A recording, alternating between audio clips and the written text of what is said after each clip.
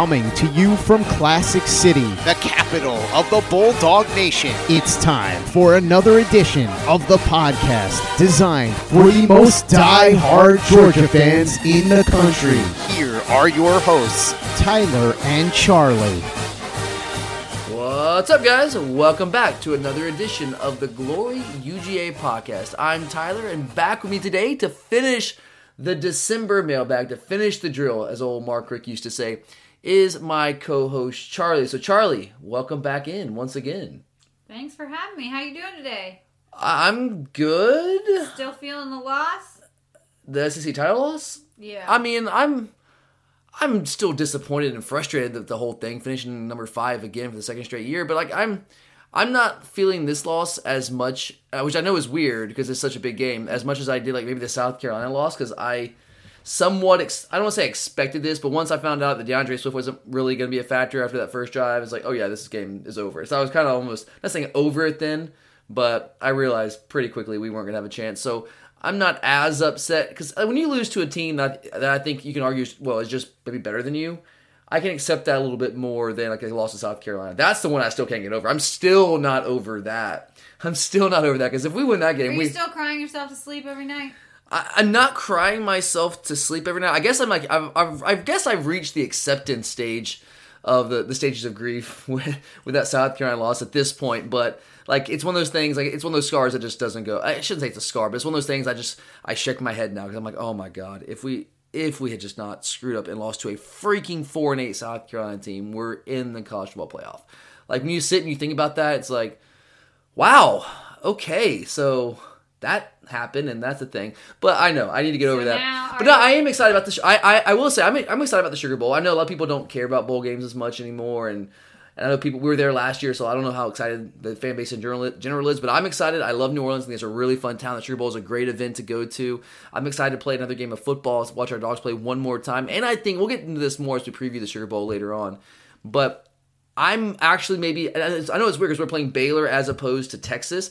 I'm more excited to play in this Sugar Bowl than I was against Texas, because like this game, like we need to win this football game. Like the vibe is different, right? Like after the Texas game, it's like, wow, we thought we might have, or going into the Texas game, that Sugar Bowl, we thought we might have a chance to sneak in the Sugar Bowl, and we were so close losing that game at the last second, Alabama like that.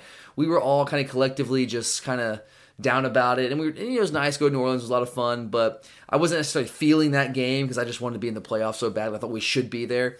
This year, I'm kind of like, hey, no, we probably shouldn't be in the playoff right now. And we need this win to kind of get the bad taste out of our mouth moving forward with some positive momentum through the offseason. So, yeah, I'm excited about it. Have you started your scouting report of Baylor yet? Oh, I started that about 3 or 4 weeks ago when I thought there was a possibility. I'm sorry. I forgot who I was talking to. Well, dude, if we didn't end up in the playoff, it was probably going to be Oklahoma would sneak in there at number 4, and so the second place team in the Big 12 would be in the Sugar Bowl, and we had a good chance to be in the Sugar Bowl with how things played out. So I've been watching Baylor pretty closely. But yeah, I've pulled up some tape already this week, watched about the first half of that Oklahoma game again, that Big 12 title game, but a lot more tape to watch, and we'll have you guys cover for that in a couple weeks. All right. Well, are you ready to get started? Yeah, questions. Hit me. All right. Obviously, with Sam Pittman now the head coach at Arkansas and the other coaching carousel speculation going on, we're going to start there this week. John asks, I know losing the pit boss isn't ideal, but I love the hire of Matt Luke. In his opinion, he was the best replacement possible. What do you think? Yeah, I'm really excited about the hire of Matt Luke. I told you guys on the last mailbag episode that he was the guy that I wanted first and foremost. He was the first guy that came to mind, actually, when the news started to come down, or at least the reports started to come out that Sam Pittman was heavily involved with Arkansas and might end up going there. And I was tweeting that out a couple times on Sunday afternoon as we were trying to follow the Sam Pittman news. So I'm very, very excited about the hire. I do agree with you, John, that this was, of the guys available out there on the market, this guy was the best possible replacement for a lot of reasons. I think number one, that he is going to be a really good recruiter. I'm not going to sit here and say he's going to be as good of a recruiter as Sam Pittman, but I certainly think that's possible. Because, I mean, as good of a recruiter as Sam Pittman was for us, I want to go back in history, guys, when he was at Tennessee, when he was at Arkansas. Yes, he was a good recruiter there at those schools, but he wasn't the level recruiter that he became once he got here to Georgia. And he alluded to that in his opening press conference at Arkansas. Georgia made Sam Pittman a better recruiter because of what we have to offer. what we give him to sell to players. Now, he's always been a really personable guy, really down-to-earth, genuine dude, and he's recruited well wherever he's been, but nowhere near the level he was able to recruit when he was here at Georgia. Like he said in his press conference, recruiting at Georgia is like recruiting on steroids. So Matt Luke is also a good recruiter. He's a guy very similar to Sam Pittman who has a reputation as being a player's coach, really down-to-earth, really personable, really genuine, cares about his players. Players care about them or care about him. I told you guys the anecdote there. These are reports coming out of Mississippi when news came down he got fired. The players at the meeting there with the athletic director, when they were announcing and explaining to them that Matt Luke was not going to be their coach, there was like a borderline mutiny. There were players just walking out of the meeting because they love this guy. So I love that about him. I think now if you take those qualities and you add that to the Georgia brand and what he has to sell, I think, again, I'm not going to say he's going to be as good as Sam Pittman. I don't think there's going to be much of a drop-off. I really believe that. Another factor that I don't think people are paying as much attention to, and John, when he put this tweet out there, it was a much longer tweet. I just didn't want you to have to read all that, Charlie. But John was alluding to some things that I totally agree with. I'm glad he said his thoughts are mirroring my thoughts exactly. An underrated aspect of hiring Matt Luke is what he brings to the table offensively from a schematic standpoint. Yes, he's our offensive line coach, but that does not mean that he is limited to just coaching the offensive line. He is going to bring new ideas to our program, and I think will, in a lot of ways, help update our scheme offensively a lot more than what it's been the past couple of years. This guy worked with David Cutcliffe, who's known around the world of college football as a great offensive mind. He worked with Hugh Freeze, who's also known as an innovative offensive mind. By the way, he was the co-offensive coordinator at Duke with David Cutcliffe, and also the co-offensive coordinator at Ole Miss with Hugh Freeze before he was promoted to the interim position. Now, he wasn't calling plays there, but still, he was intimately involved in the game planning and the scheming for those offenses. And those are two offenses that operate very differently from our pro-style offense. So I think he's going to bring an influx of new ideas to our scheme, and I hope and I think that we will start to implement some of those things. You don't have to be the offensive coordinator or a passing game coordinator like Joe Brady at LSU to have an influence on the scheme that your offense runs. I think that a guy like Matt Luke can bring new ideas, and that's also not failed to mention that he worked with Rich Rodriguez. He hired Rich Rodriguez at Ole Miss this year. I don't want to run Rich Rod's offense, and we don't have the skill to do that, but at least you can incorporate some of those ideas, RPOs, for example. You can diversify the RPO game. Ole Miss did a great job with that this year under Rich Rod. So I think he's going to bring a lot of new ideas. A really good recruiter. He put a couple guys in the first round of the NFL draft. So he's got that reputation behind him. So I think all things considered, it was the best possible replacement. I'm totally in agreement with that. Well, now that Matt Luke is officially on board as the new offensive line coach, Taylor wants to know how you feel about our ability to keep all of our committed linemen in the fold. He says we've already lost one, but can we keep the rest of them? And how big of a loss is Joshua Braun? Yeah, so if you guys haven't seen this, we're recording this on Wednesday evening at 6:32 p.m. We'll try to get this up by Thursday afternoon, early Thursday evening. So there might be more news by the time by the time you listen to this show. But as of right now, the only commitment of our 5 offensive lineman commitments that we've lost is Joshua Braun out of Florida. And I kind of saw that one coming. He was a guy, he's out of state, and he was heavily recruited by Florida. We beat Florida out. Sam Pittman was a big reason why he committed. And so he has reopened his commitment. He hasn't committed anywhere else. He's probably going to end up at Florida. And that's fine. Best of luck to him. I will say I wasn't really excited about how Joshua Braun decommitted. Usually these guys say, I want to thank everyone for giving me the opportunity and spending time with me and that kind of thing. And his was very, I think it was borderline disrespectful. He basically ended it by saying, Sam Pittman was the big reason that I committed to Georgia, which, okay, that's cool, I get that. And now that he's left, the commitment is void. And it's like, whoa, okay, that's kind of like somewhat, not harsh, but like just kind of disrespectful to say that. Kind of tactless. So I don't know, whatever. Go to Florida, have fun, and have fun losing to us the next 4 years. Cool, have fun doing that. So he's gone, that's fine. And so we have 4 linemen in the fold right now. The biggest one that I think has the potential to potentially maybe reopen his commitment would be Cedric Van Pran. Because, when you're looking at the 2 guys that we have in state right now, Broderick Jones and Tate Ratledge, those are in-state Georgia guys.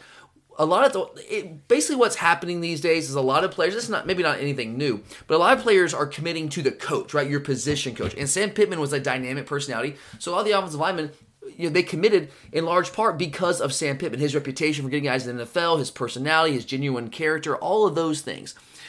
And when you are in-state, when you're an in-state prospect, yes, you might really like Sam Pittman, but you also hopefully love the University of Georgia, and maybe you grew up wanting to play for Georgia. So when you lose Sam Pittman, that might hurt and sting a little bit, and that might be a factor in you considering reopening things, but you also committed to the school as well. It's some of these out-of-state guys like Joshua Braun from Florida, where he didn't really necessarily commit to Georgia. It wasn't about the school, it wasn't about the university, it wasn't about the program, it's more about the position coach.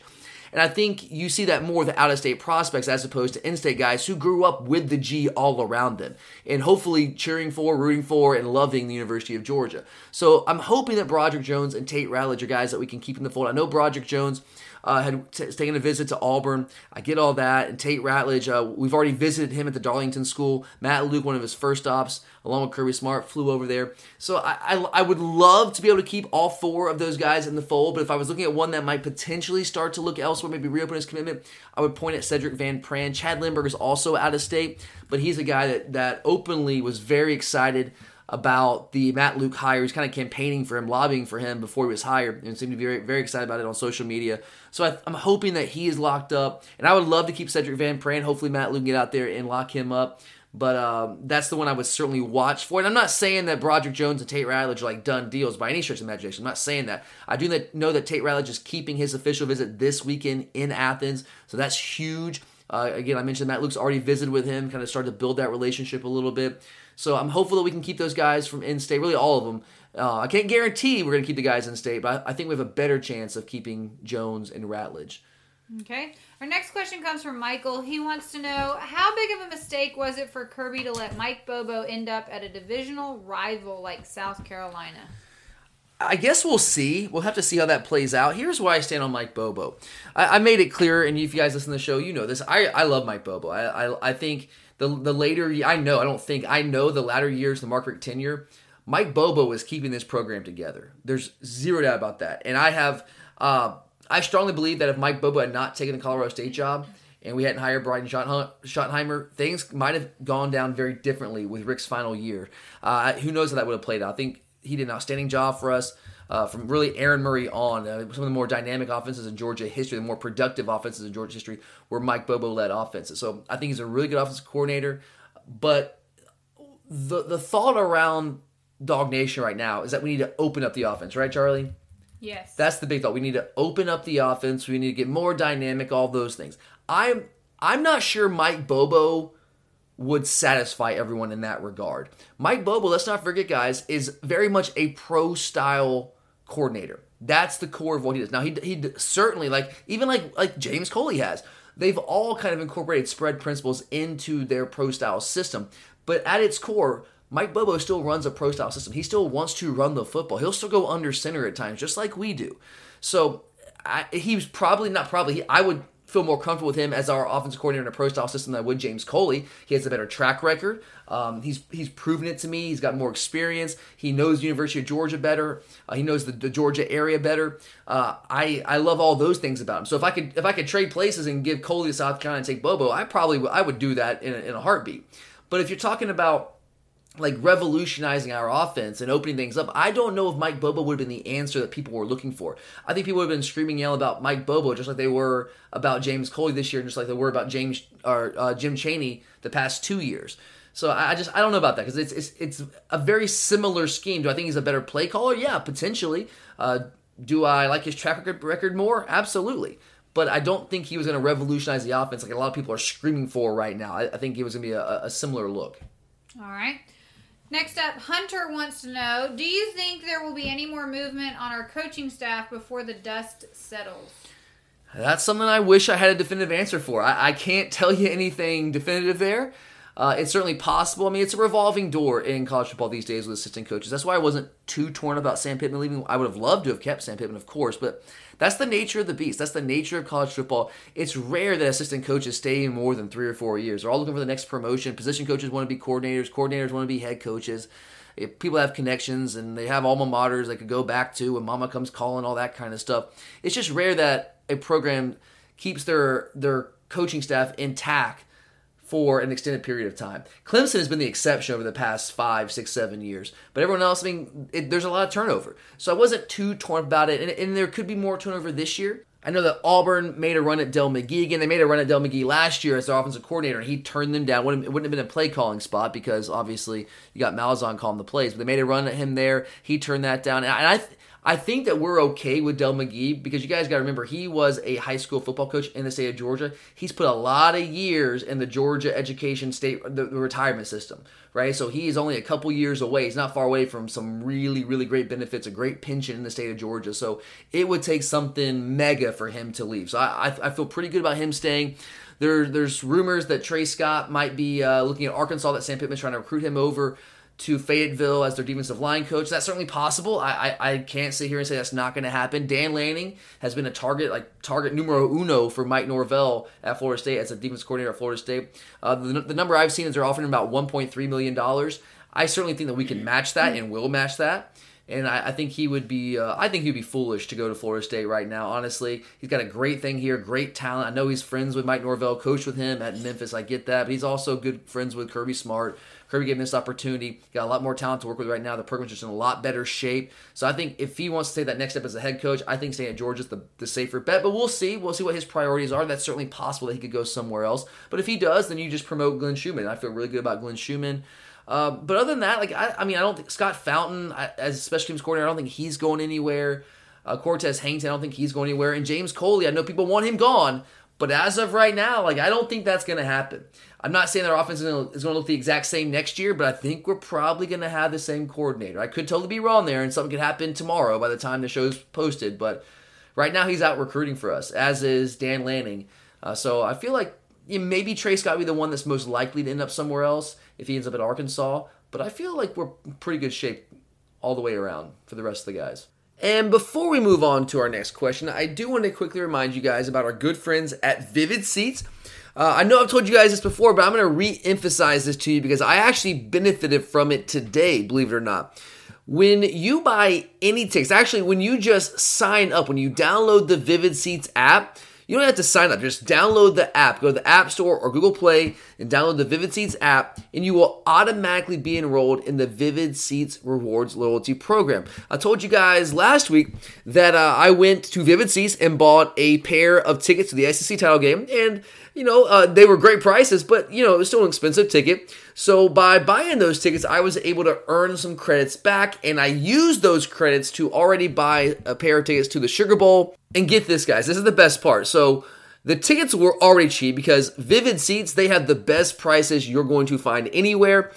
And with those great prices combined with my credits that I had earned from the SEC title tickets and that purchase, I was able to get 2 tickets to the Sugar Bowl for a grand total of $23.46. I kid you not, $23.46. So why not go ahead, go to Vivid Seats, buy a pair of tickets to the Sugar Bowl, and go to New Orleans and have a heck of a time over New Year's and cheer our dogs on as we take on the Baylor Bears. And when you take a look and it's time to buy, new users enter promo code OVERTIME at checkout, and you can receive an additional discount of up to $100. All right. Nathan wants to know, which players do you believe will leave early for the NFL, and which players do you think are at risk of transferring? Okay, which players do I think will leave early for the NFL draft? Okay, there's a couple guys I think are done deals. I think that DeAndre Swift's a done deal to the NFL with the short shelf life of NFL running backs. You got to go. If you're a junior, if you're a high-level junior prospect at the running back position, you got to go. And very rarely do they stay. Very rarely do they pull a Nick Chubb and Sonny Michel. Those guys are rarities. Those are the exceptions. So I think he's gone. Andrew Thomas is going to be a first-round pick at left tackle. I think he's certainly gone. But outside of that, those two I think are definitely gone. But there's some other guys that could go. It could go either way, maybe 50-50. Isaiah Wilson, that one's a toss-up to me. I think it's a 50-50 thing. I think we could potentially sell him on, hey, dude, you could play left tackle, right? That coveted left tackle position where you make all the money in the NFL protecting quarterbacks' blind sides. We can get you over there, get you a year of film and tape at left tackle. You can show the NFL scouts that you can play that position, that you're not too big and too slow, and you can make a lot more money at that position. I think that's a possibility, but also I can see going the other way where the offensive line coach that recruited him, that coached him up his first 3 years in Athens, he's gone. You got a new offensive line coach your last year. Do you really want to stay for that? So I could see him potentially jumping because of that. But I think, honestly, if I was him, I would stay to show them I could try to play left tackle. That's what I would do. But it's 50-50 there. Richard LeCounte's another guy. I think he had a really, really good year for us this year. And I think that he's another guy's 50-50. I would love for him to come back. I think he could benefit from coming back because he's trying to kind of build his name up this year. I think if he came back for one more year, he could work himself in the early second, maybe late first round next year with another year. So you got to watch out for him. I'm trying to think who else. Eric Stokes. Stokes was good this year. I don't think he had the kind of year where he's going to leave early for the NFL, although he is certainly eligible to do so if he pleases. Off the top of my head, I think who else? So there's obviously no receivers. So those are the ones I would be looking at right now. In terms of guys who could transfer away, there's a bunch of guys. One guy that apparently hit the transfer portal today that no one really is going to talk about is Prather Hudson. If you guys don't know who Prather Hudson is, he is a special teams ace for us, and he put his name in the transfer portal. He's been a walk-on, I'm guessing what he wants to do in this situation is try to go down to a smaller school and get a chance to play running back, because I think he can be a really productive running back at maybe a lower level. So that's going to hurt us because he is a special teams beast. There's a play against Georgia Tech where he just comes out of nowhere and flying and just crushes the guy. Really, really good special teams player for us. So that's going to be a loss if he does end up transferring. I would look at the receiver position. I wouldn't be surprised if a guy like Matt Landers, with some of the heat he's taken. I know coming into this year, he'd already thought about transferring because he hadn't gotten as much playing time as he thought he should get. Maybe this year was an eye-opener for him. Maybe he realized maybe I'm not as good as I thought. I'm going to stick around and try to get better, maybe, but I wouldn't be shocked. I wouldn't be shocked to see Trey Blunt at wide receiver try to look around and transfer somewhere else. Channing Tindall at inside linebacker, who was not a part of the rotation really at all this year at inside linebacker after being somewhat in that rotation a little bit last year. He's completely passed up by Quay Walker, who he was ahead of last year. And I told you guys last year that Quay Walker was more physically gifted and versatile than Channing Tindall. He was just further behind in terms of learning how to play the inside linebacker position. Once he figured it out, he was going to be a better player than Tindall, and I think that showed itself this year. So I wouldn't be surprised to see Tindall go. It's a couple guys at the defensive backfield. Otis Reese, who was a really highly recruited guy, and I'm still very high on him. But, a lot of people are talking about him potentially overtaking Richard LeCounte in the preseason at that safety position. Well, that didn't happen. And our first safety off the bench was Lewis Seen, a true freshman. So does Otis Reese potentially think about trying to go somewhere else? I think a lot of that might depend on, does Richard LeCounte come back this year? It's just, I hope he doesn't go. I still believe he can be a really good player for us, but I know he has not seen as much playing time his first 2 years as he was hoping to see here in Athens. Let's see, who else? James Cook. I know if Swift leaves, Cook is obviously going to be in line for some more touches and some more looks. But this guy's been so woefully underutilized his first couple years in Athens. I would not at all blame him for thinking about transferring somewhere else where they might feature his skill set a little bit more prominently than we have been able to, or that we have chosen to. I hope to God he does, and I think there's a really good chance he sticks around because he sees maybe some more opportunity with DeAndre Swift and with Brian Herring graduating. But again, I wouldn't blame him at all if he decided to take a look elsewhere. But I don't know. I'm sure I'm missing somebody. Off the top of my head, though, those are the guys that come to mind.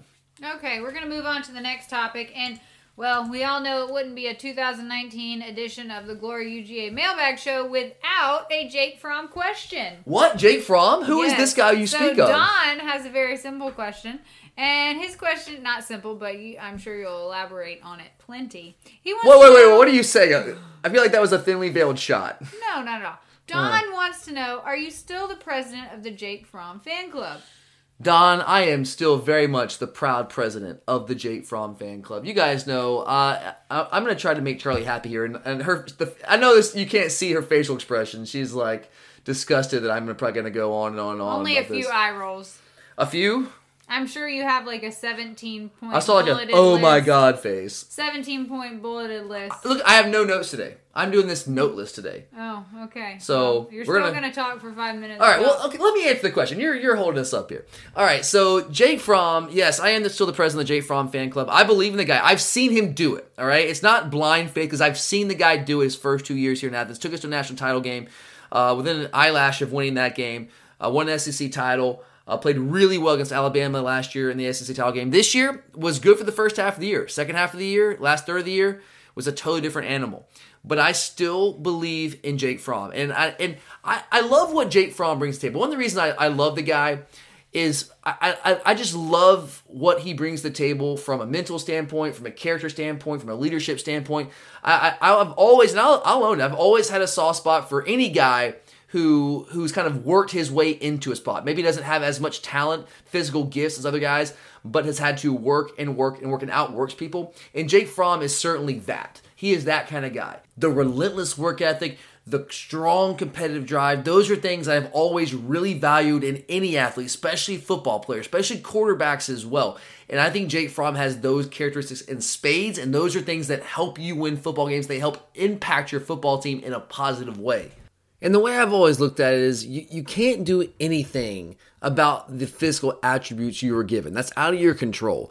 But you can control your attitude, how hard you work, how you lead, how you carry yourself in general. And so to me, those things, that tells me far more about who you are than the physical traits do. And Jake clearly understood his physical limitations pretty early on, and he went about compensating for those by mastering coverages, understanding offensive schemes and concepts. All those things that it takes a lot of work to really be able to do, he does those things. And I personally just have a lot of respect for that. Now, he certainly has physical limitations. I fully recognize that. I've never sat here and said that he doesn't. I do think he has a stronger arm than people give him credit for. It's not a cannon. It's not a Jacob Eason arm. But he has an arm that was plenty strong enough to make every single throw the guy needs to make. I've seen him sit there on the far hash and make deep out throws and put it on there with plenty of mustard. So he's got plenty of arm, but he certainly has some physical limitations in terms of his athleticism. But again, I've seen the guy do it plenty of times throughout his career. Now, that last half of the season, without his best receiver in Lawrence Cager, the one he trusted the most as go-to guy, it was an issue. Without guys outside of George Pickens stepping up. And I know some of you are shaking your head now saying, oh, here he goes, just putting it all on the receivers. But guys, I'm dead serious. Look at our receiving group. I know that Jake Fromm is not as talented as Trevor Lawrence. He's not as talented as Joe Burrow. He's not as talented as those quarterbacks in the college football playoffs. But I'll also say this. Do you think those other quarterbacks, the Trevor Lawrences of the world, the Joe Burrows, the Justin Fields even, do you think they're going to put the same numbers they put up this year if they were throwing to our receivers? I'm sorry. You can think that if you want. But I also am going to think you're crazy. There's no way they're putting up those numbers with the receivers that Jake Fromm had to work with the last third of the season. There's absolutely no way on earth. And if you give Jake Fromm their receivers, you give him T. Higgins and Justin Ross and KJ Hill and Chris Olave and CeeDee Lamb and Jamar Chase. If you give him all those guys, Jake's numbers would have looked a lot better this year. In fact, I think it will look very similar to the numbers he put up last year. I truly believe that. I believe it was more a function of the personnel around him. Did he miss some throws? Of course he missed some throws. Absolutely he did. Did he leave some touchdowns out there? Leave some points out there? Of course he did. But so did all those other quarterbacks. But like I said on the show earlier this week, the reason we don't talk about those quarterbacks missing throws is because they make so many plays with the receivers they're throwing to that you forget about the ones they miss. They don't really matter. But when Fromm doesn't make all those plays, doesn't have the receivers around him to help him make those plays, all the misses are magnified. But I've seen the guy do it. I've seen him get us in the right run play time after time after time. I've seen him make the right checks at the line of scrimmage and read defenses pre-snap time after time after time. I've seen him make good decisions time after time. I've seen him make the post-snap reads time after time after time. This guy was the third most efficient quarterback in college football in 2018 behind the Heisman Trophy winner and the Heisman Trophy runner-up last year. Okay? The guy's production has been there through the first 2 years. This year, the first half of the year, it was there. The second half, last third of the year, whatever you want to say, it certainly was not there. But that, to me, it's just too coincidental to see that it coincides with Lawrence Cager basically being a non-factor of that Florida game. Because it was after the Florida game. Yeah, I know the South Carolina game was not good. But I'll still say it was only one of those interceptions was on him. He wasn't great in that game. It was a terrible decision. That pick six right before halftime, that's totally on him. But that was the only one that was really his fault in that game. He comes back, plays extraordinarily well against Florida. Was a big reason, part of the reason why we won that football game. After that, it was all downhill from there. But you also factor in after that, Lawrence Cager was a non-factor the rest of the way. Did not play an entire football game the rest of the way. So yeah, if you give Jake Fromm some more weapons, I absolutely believe he can return to the same form we saw his first 2 years on campus. And you can sit here and say, well, that means he's a game manager. That means he doesn't elevate the talent around him. That means that he's dependent on the receivers that he has to work with. And I would say, yeah, he is. Because so is everyone else. Again, are you telling me that if Trevor Lawrence is on our football team, he's throwing to Tyler Simmons and Kearis Jackson and Matt Landers, that he's going to put up the numbers that he's put up the past year and a half? No way in hell. It's just not happening. So I just completely don't buy that argument. So I know Charlie's sitting here rolling her eyes again. I said I wasn't going to go long, but I guess I kind of went long there. But right. Yes. I'm still the president of the Jake Fromm fan club. It's okay. You still get another Jake Fromm question. Oh, yes. So, thank you for your question, Adam. He says that he is not blaming the LSU loss on Fromm, nor is he saying that Fromm is awful. He's always been on Team Fromm, but no one can deny that he took a big step backwards this year, and he thinks Chaney is a big reason why. Adam has been hesitant to mention this because he knows people won't want to admit it, but he can't be the only person who thinks not having Chaney this season has had a major effect on Fromm's performance. He knows that we lost the wide receivers and the tight ends, but how can Jake go from being so clutch his prior 2 years to this? And also, Cliff had a similar question to this, so thanks, Cliff and Adam. Yeah, thanks, guys. Appreciate the questions. Yeah, okay, so Chaney, certainly you could say he had an impact on Jake Fromm in the offense the past couple years. He's been the offensive coordinator for sure, and he was Jake's first quarterbacks coach here in Athens. But we also have to remember that James Coley moved to quarterback coach last year, and Jake, like I said, was the third most efficient quarterback in all of college football in terms of his QBR, behind the Heisman Trophy winner and the Heisman Trophy runner-up, with James Coley as his quarterback coach last year. James Coley still is quarterback coach this year. Of course, he took on some additional responsibilities as the primary play caller. So I don't know. I guess you could argue that Chaney leaving kind of had an impact on Jake Fromm, but to me, I don't know if that's causation. Maybe there's some correlation there, but I don't know if you can prove that there's any causation there whatsoever. But I do think that Jake would benefit from having a true quarterback coach. I think that's one of the reasons I would have loved for Mike Bobo to come into Athens as our coordinator or in some capacity, because he is clearly, one area that he is clearly better than James Coley, I don't think this can even be argued, is as a quarterback coach, as a developer of quarterbacks. We saw him with Matthew Stafford. We saw him with Aaron Murray. The guy can absolutely coach quarterbacks. And Coley, I'm not going to say he's a terrible quarterbacks coach. I don't have to be with him on the field to see what he's doing.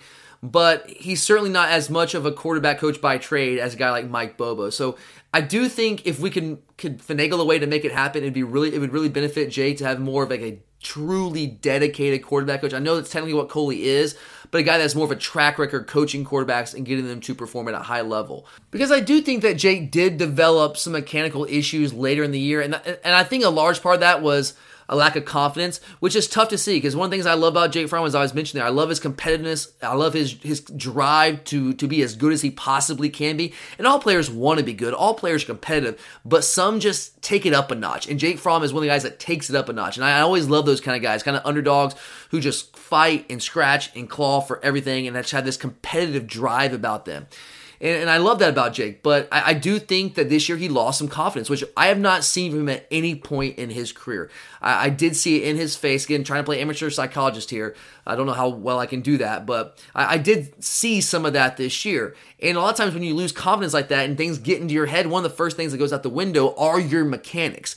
And it's tough to kind of get that back. So I would really love if there's any way possible to try to get a different quarterback coach in here, if we can work that out. I know it's tough with only being allowed 10 assistant coaches. There have to be some reorganization of the staff. But I do think it would benefit Jake, and if it benefits Jake, then ultimately it's going to benefit our entire team. Okay. We do have one question wanting to take one more look back at the SEC championship loss. Do we really have to? Yay. Okay, let's do it. So Jamil says he thinks our whole offensive and defensive game plan in the SEC championship game was stupid. Tell us how you feel, Jamil.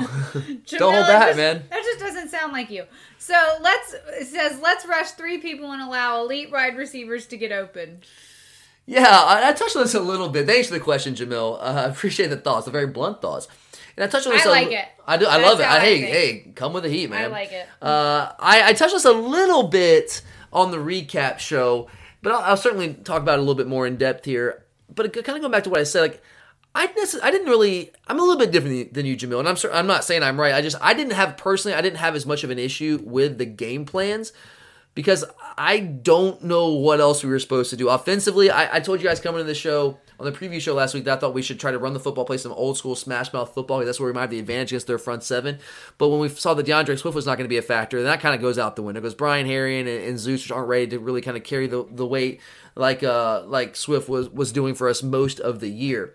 So then if you can't do that, then what do you try to do? You try to throw the football, right? But how is that going to work for us? Because we don't have the receivers to do that right now. So I don't know like what we were going to do offensively. Kirby said that he knew that we felt like we had to score points. We couldn't really run the football effectively because Swift obviously wasn't healthy. So we tried to open up and throw the football and get that lead early in the game. We tried. And we dialed up some good plays. Honestly, like there were some plays that were there to be made where the receiver dropped the ball or Jake missed the throw, or we didn't protect long enough, and the plays couldn't develop. Whatever the reason, there was just not enough execution. But I didn't necessarily have a major problem with the offensive game plan. I just don't know really with the offensive deficiencies we had, what else we were going to do in that game. And defensively, we did basically what I thought we would do. And what I suggest that we should do is go out there and play in a dime package. They actually one-up me. I was saying play with 60 Bs. We went with 70 Bs with Lewis C in the game as an extra safety most of the game. And we did bring pressure at times. And there were plenty of times where we only rushed 3 people. Absolutely. But if you blitz Joe Burrow, guys, I laid this out on the recap show or on the preview show, he is going to burn you. The numbers against his numbers against the blitz are crazy. And we tried, I think we blitzed 17 times, but he was highly efficient and highly effective against the blitz in that game. So and what I said in the previous shows, you gotta mix it up with him. You gotta rush sometimes, you gotta rush with intention, but you also have to drop 8 or 9 to coverage at times. Or not really 9, but drop 8 into coverage at times. And we did that. We tried to mix it up. And I know it's frustrating when you see us only rushing 3 people and he's sitting back there all day. That's tough because if you let him sit back there all day, he's going to pick you apart, which he did. He did that to us. But also when we brought pressure and tried to force the issue, that's when he was able to escape the pocket and kind of extend the play and make some of the biggest plays in the game, like that 71-yard pass to I think it was Jamar Chase, or was it Jefferson? It was actually Jefferson on that play. When we tried to bring pressure, and we had him back there, but he was able to escape. So whatever we did, it was not working. And I think we did do a good job of trying to mix things up. We came out with a scheme that I don't think they'd really seen before, but they were able to solve that because the bottom line was we were not able to win enough one-on-one battles up front on the line of scrimmage. I thought we would be able to against that LSU offensive line, especially their guards, but we just weren't able to get any pressure with a 3- and 4-man rush. And that was unfortunate. We got no push. I will say LSU was holding all night long. But look, that didn't really turn the tide this game. We lost by 4 touchdowns. But they did get away with a lot of holding. That's one of the reasons why we're not able to get as much pressure without blitzing. But I honestly didn't have too much of an issue. LSU's offensively, they're just really, really good. I don't know what else we were going to try to do there. You can't play with your base package. You can't play with your nickel. If you blitz him all game, he's going to kill you. If you sit back and play coverage all game, he's going to pick you apart. We tried to mix it up, and it just it wasn't our day. It wasn't going to happen. Okay. Our next question comes from Will. Thanks for the question. He says, our havoc rates have been better but not reflected in sack rates, which really hurt us in the SEC title game. How do we improve finishing with sacks? Yeah, that's a great question. I do think we created more havoc in the backfield this year. I do think that we put more pressure on quarterbacks, got more quarterback hurries, but at the end of the day, the sack numbers weren't dramatically improved. We were only 88th nationally in sack rate, according to Football Outsider, some of those advanced stats. So I do think that's a good point. And we saw it against Joe Burrow. A lot of time we were back there, but we just had trouble getting the guy on the ground, containing them. And honestly, it's really tough to do that when you have a guy as athletic as Joe Burrow. When you're talking about defensive linemen, big defensive linemen coming at him with his ability to escape. But the only way you get better at that is through repetition, through practice. And it's really, really difficult to simulate that in practice, like bringing down one of those truly elusive quarterbacks in the pocket there.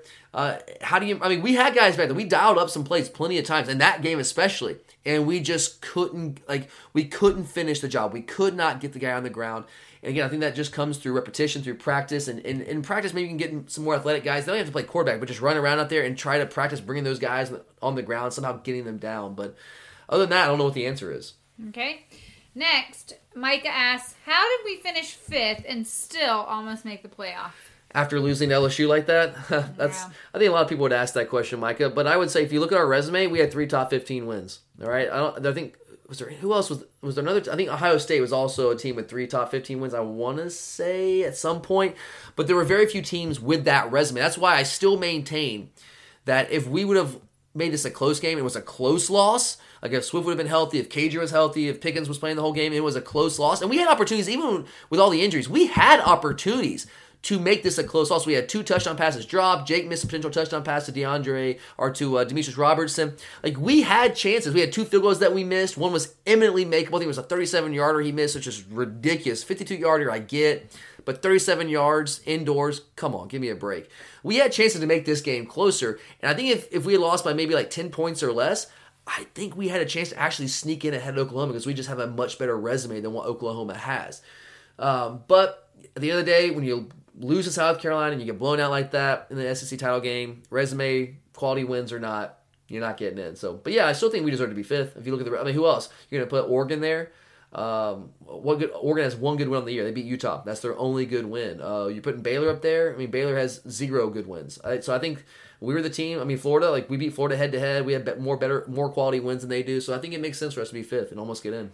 Okay. For the 2nd straight year. Jesus Christ. Well, next up, with the early signing day right around the corner, which is what, next Thursday? Next Wednesday. The 19th? Next Wednesday. Or the 18th? I think it's, next Wednesday when it opens up. We do have a few recruiting questions to get through. Caleb wants to know, with Theo Johnson committing to Penn State, are you a little worried about Kirby's recruiting prowess? Oh, no. Not at all. Look, guys, we're going to miss some. We're not going to get every single recruit we go after, but if there's, and you can criticize Kirby Smart for a lot of things, on-field decisions, personnel decisions, all that kind of stuff, no-shows in games like this. You can criticize him for a lot of things. I don't worry about Kirby Smart recruiting. I just don't. The guy, as Sam Pittman said it best, recruiting Kirby Smart is recruiting on steroids. And again, that doesn't mean we're always going to finish number 1. It doesn't mean we're going to get every single guy that we want, but I don't. Like, losing one individual prospect does not make me have any concerns about Kirby Smart. Now, if we end up one class outside the top 5 or top 10, then I'll start worrying a little bit. But this is one recruit who's a guy from Canada who was watching if you were a tight end from Canada, Charlie, and you watched our offense this year, are you interested in coming to Georgia? No. That's a tough sell, right? I mean, Todd Hartley's got a tough job there. The guy, first, you have to get the guy from Canada, get him down here to Georgia, totally different culture, and he's looking at our passing game this year, looking at the lack of targets to tight ends, and he's saying, why would I come there when I can go to a school like Penn State or Iowa or Michigan, his other finalists, who throw the football to the tight end far more consistently and make them a featured part of their offense much more so than we do. So, no, I don't think this is a reflection on Kirby Smart at all. I think it's more of a reflection on our offensive scheme and not utilizing tight ends and the fact that guys from Canada, and it's tough to get him down here. So, no, I am absolutely not worried about Kirby's recruiting prowess. Again, if he finishes outside the top 10 at some point, then we have to reevaluate that. But to this point, the man has given me absolutely no reason to have any concerns whatsoever with his abilities on the recruiting front. Next, Elijah asks, which uncommitted prospect do you think we have to sign? Have to sign? Oh, that's a tough one. There's wow, okay, so I guess this is a need-based question. So the guy that I loved the most, the guy that I did love the most was Noah Sewell, the linebacker from Utah, but he committed to Oregon, so he's off the board. He's going to go play with his brother. I get that. Best of luck to him. Would have loved to have. They don't make inside linebackers that big that move like that. But the next guy in line that I think is an absolute freak that I love from a physical standpoint is 6'7" tight end Darnell Washington out of Las Vegas. So you mentioned we lost Theo Johnson. We've already lost Eric Gilbert in state here, but Gilbert's not really a tight end. He's more like a jumbo wide receiver. But Darnell Washington in a 6'7" frame is a freak athlete. His senior tape was released not that long ago, and it is honestly night and day better than what I saw in his junior tape. I mean, I was impressed with his junior tape, but I am wowed by his senior tape. This guy is a freak athlete. So in terms of guys I want, that's a guy I want because I'm just so intrigued by what he can allow us to do in the passing game. And that is a major position of need because we're losing Charlie Warner, we're losing Wolf, we have Brett Seither, we have John Fitzpatrick, and we have Rylan Goday at tight end. So 3 good players at tight end, but none of them have established themselves or really played all that much. Fitzpatrick played the most, but he certainly did not play a lot this year in his redshirt freshman year. And I'm not sure any of those guys are going to be difference makers at the tight end position. What we need on offense right now are true difference makers. I think Darnell Washington, if we use him correctly, and who knows if we will, but if we were able to land him and used him the right way, I think he has the potential to be a difference maker on offense that could help us get to that next level to actually win a national championship. So he would certainly be a guy that I think that I would say almost have to get right now. Need to get him at the tight end position. Another guy that I'm looking at is Keely Ringo as a defensive back. This guy is tall, long, and fast. He's a prototype of what Kirby Smart wants at that position. If you get him in here, I think he could be an absolute stud, almost immediately, right away for us at the cornerback position. So there's a couple other guys. Those are two off the top of my head where I'm going to say we need to get those guys. All right. Now we're going to move over to the hardwood to talk some Georgia basketball to finish this up. Will asks, can you explain how and why UGA fans should fill this hole in our hearts with Anthony Edwards? Yeah, guys, I'm not sure that you know this. Ant-Man. I'm not sure that you know this. And he's on Twitter now.